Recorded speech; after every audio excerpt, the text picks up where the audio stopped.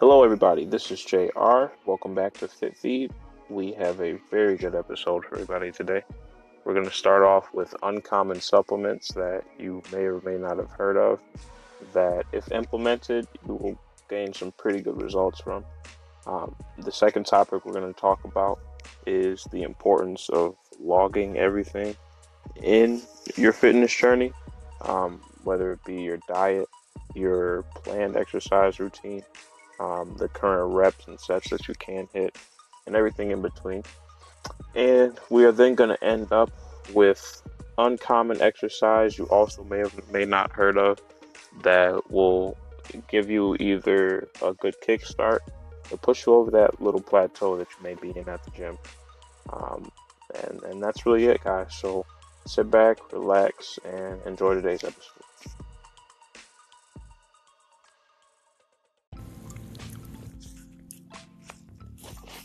Welcome back, everyone. I am JR, and you are tuned into Fit Feed. First and foremost, I want to thank everybody who has been supporting the podcast thus far. You have not gone unnoticed. I want to also thank everybody from the early conception of Fit Feed, from online forums to the first few recordings. And basically, thank you guys for just supporting the vision so far. You guys have not gone unnoticed, like I said. And on my end, I will continue to give unbiased, uncut, and raw information, and an honest review on a lot of the fitness world. Fit Feed is basically, I like to say, for anybody who has to step foot into the gym, who makes fitness a part of their life and a part of them, because we know that it's not something we do, it's something that is a part of us. Fit Feed is for anybody who has to, integrate lifting as a part of their life, whether it be a bodybuilder, power lifter, CrossFit athlete, or, just somebody who just wants to, change their life with fitness. I'm not an expert by any means. I'm simply a regular dude with a passion for fitness. And I want to thank everybody thus far who's been with us. And we will continue to give you guys a honest review on the fitness world. Okay.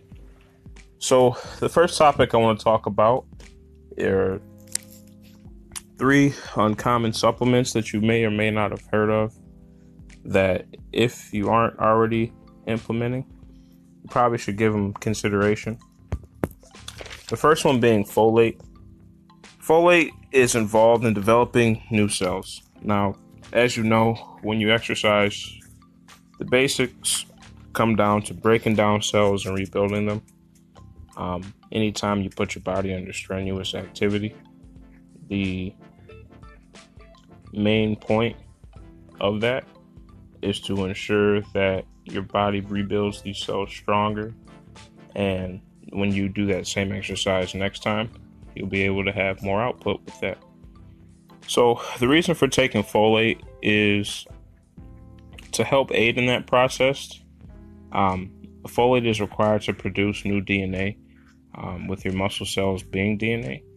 That will aid in that process and help convert what's called arginine to nitric oxide, which basically increases muscle strength and blood flow. So what nitric oxide does is it helps. You guys have probably seen nitric oxide brought up in former supplements, and it basically helps increase blood flow, giving you, when you have a pump in the gym, that full feeling. So by taking folate, you're increasing your body's ability to reproduce new cells and to basically help build up new muscle tissue after a strenuous workout. So look into folate. I just want to preface, guys, that all these supplement reviews that I'm giving you is to not be taken as this is what you should be taking. It's simply, as with everything, giving maybe a different view on something you haven't considered.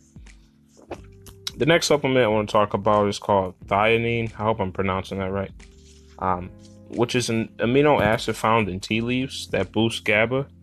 And you may be thinking, okay, well, what's GABA? GABA is basically a neurotransmitter that is linked to growth hormone production.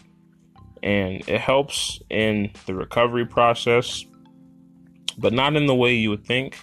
It's more used for when you're going to bed after you've taken possibly your folate or your creatine or your protein, and you want to ensure you get a good night's sleep. And more growth hormone production has been linked to better body recovery, being able to have a higher rep range and a higher set range in the gym. So theanine is also a great supplement you want to implement. And lastly, stinging nettle root. Stinging nettle root is what helps naturally boost testosterone. It does this by keeping the test molecules free from what's called a carrier protein, which basically prohibits the protein from the testosterone from binding to the protein, which gives your body more free protein available in it. So basically, what this does is the more free testosterone you have, the more available muscle you'll be able to build. What stinging nettle root also does is it helps the body, it helps from converting, testosterone in the DHT, which stands for dihydrotestosterone. Now, dihydrotestosterone isn't a bad thing. It's actually, I think it's roughly 5 times stronger than just natural regular testosterone. DHT basically gives characteristics like beard growth. When males enter puberty, it aids in deepening the voice, facial hair growth, and basically it aids in the maturation process. So stinging nettle root is also great for male health. It ensures that prostate health is good, and it, like I said, aids in preventing DHT production, which is great. So in review, folate, theanine, and stinging nettle root. I encourage everybody to do their own research on these. Like I said, this is all just possible tips or supplements that you probably may or may not have heard of that'll help you in any type of fitness journey that you have.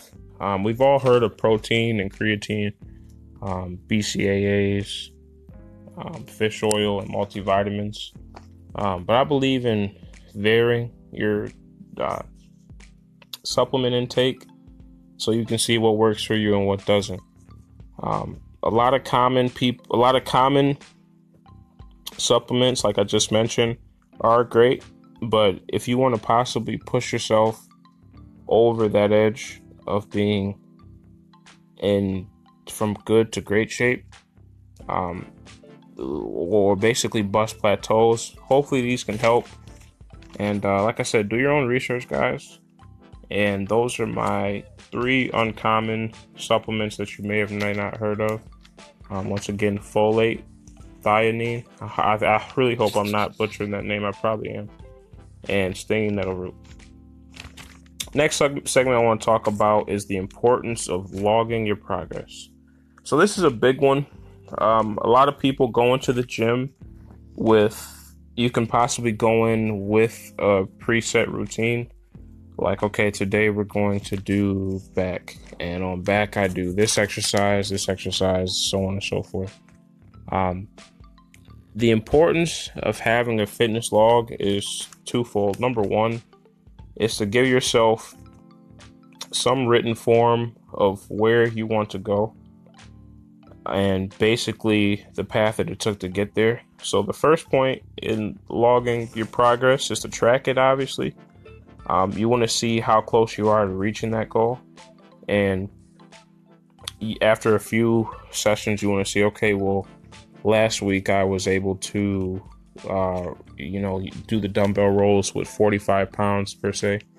And, 2 weeks later, I'm able to dumbbell roll, say 55 pounds. So you'll be able to see through each exercise how you see yourself increase to that point. You'll also be able to measure growth, take averages, and work with percentages of your weight, your maximum weight, which will aid in you being able to get a more accurate and more measured view on your progress. A lot of people simply don't make progress because they don't know what progress looks like. And as we know in weightlifting, a lot of things are measured in slow increments. When you first start exercising, you'll see what are called noob gains. Those first gains when you start exercising. But after a while, you reach what's called a plateau. And the way to get over that plateau is to measure the small incremental gains instead of those large light year gains. It keeps you from being stagnant. And also, as far as the nutritional log, you'll be able to see what foods contributed to what gains. So, for instance, you can say that, okay, well, if I eat an apple and maybe a banana and a peanut butter sandwich or something, that I'm able to produce this result in the gym. Versus when I eat chicken and rice or oatmeal before the gym, I'm able to produce this result. And of course, it's not that simple. It comes down to your sleep, what kind of strength training you're doing in the gym, or what kind of routine you're doing, period. But the importance is to just have some type of reference point in the gym as you're actually lifting.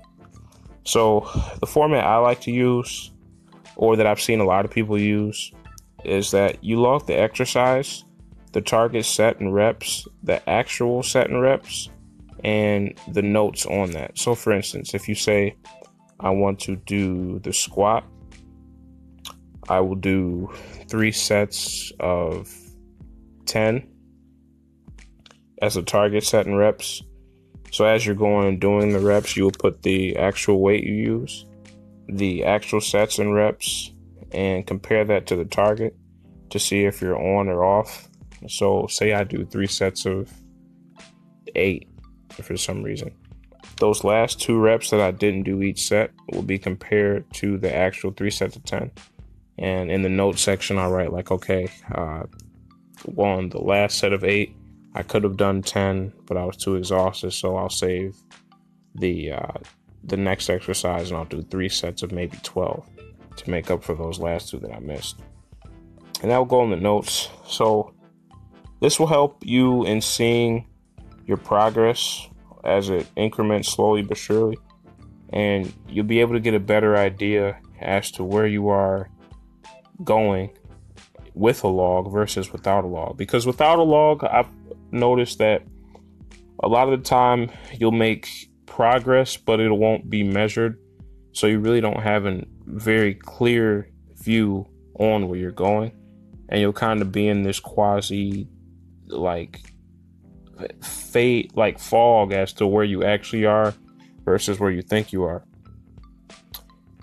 The importance of a food log is counting macros and counting your calories is good, but basically just to write down what you eat every day, period, is a great place to start at. Now this gets it gets more in depth in this, but just as a basis, just start writing down every single thing that you eat, and you'd be surprised as to where most of your calories are coming from. If you just eat without at least knowing what you're eating and keeping a record of it, you won't know where your nutritional value comes from. And you'll actually be surprised just to see, like, wow, okay, for breakfast I had an egg white omelet and turkey sausage and maybe turkey bacon. But for lunch, okay, I may have slipped up a little bit and had maybe a slice of pizza, or maybe I had a hamburger or something like that. And then as you actually record your diet, you'll start to see what times you like to eat this and what times you like to eat that. You'll start to see the trends that your diet has, and you'll start to become familiar on what I call your trigger foods, or foods that you know you really shouldn't be eating, but you kind of sneak it in there anyway. So logging your diet will give you that advantage, and say like, okay, well, I know I like to eat fries, and I know I like to eat chips and stuff, so let me keep that out of my diet and see what happens from there. So that's the importance of logging, just in summation. Basically, to keep progress, to weigh it against actual results, and it'll give you an actual measured step-by-step route to get you to where you want to go. And last but not least, the exercise section. This is my favorite. So we have what's called the Cuban press, which is a great exercise for your shoulders. Most of us have heard of the Arnold press, where you start with sitting down on a L-shaped bench and start with your palms facing you, and you slowly lift up, turn your shoulder over, and go into a regular shoulder press. Well, the Cuban press is when you stand up, you take the dumbbells resting against your thighs originally, you pull them up to an upright row, turn them up, and then go into a standard standing overhead dumbbell press. This is good for the outer head of the shoulder and to build that upper cap roundness of the shoulder.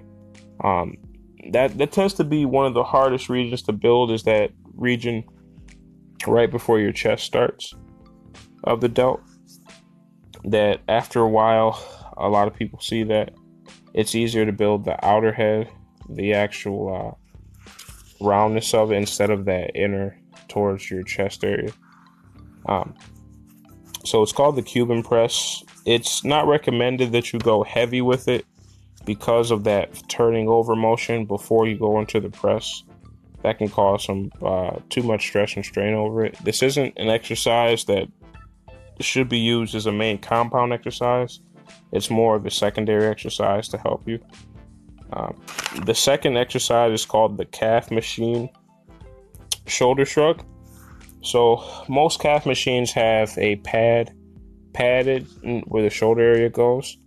And instead of you using your arms, if you were to do a barbell shoulder shrug, or if you were to do a dumbbell shoulder shrug, get under the calf machine, and without holding on anything, just simply do a couple shrugs with it just to get the motion and see what it feels like, and then increase the weight and go from there to see what your target set and rep range would be. The reason for this is it takes out the strain of you possibly using your back or using your arms to help raise the weight, and it puts most of the strain and the focus on your traps so you can get a nice pump. And the last exercise that is one of my favorites is the medicine ball cable crunch. So most gyms have a bottom cable that you can use for either bicep curls or any other type of curl you want to use. But a great exercise for abs, I believe in weighted ab exercises. Your abs are like any other muscle, they respond to heavy strain. And weighted ab exercises are great for giving you that chiseled cut look. And the medicine ball cable crunch aids in this by simply putting a medicine ball down on the ground and using it as if you would do a crunch, except you would pull the cables like a tricep rope pull down cable, and as you come up you would have a crunch motion and pull the cable behind your neck every time you do a rep. So that's a really good ab exercise that I like to use in conjunction with like a Russian twist or a knee up or anything along that line. Medicine ball cable crunch is one of my favorites, like I said. The calf machine shoulder shrug is a great one. And the Cuban press is another great one. These are all secondary exercises to your main exercises, like the good old standing military press, the just regular shrug, and good old just crunches or the Russian twists.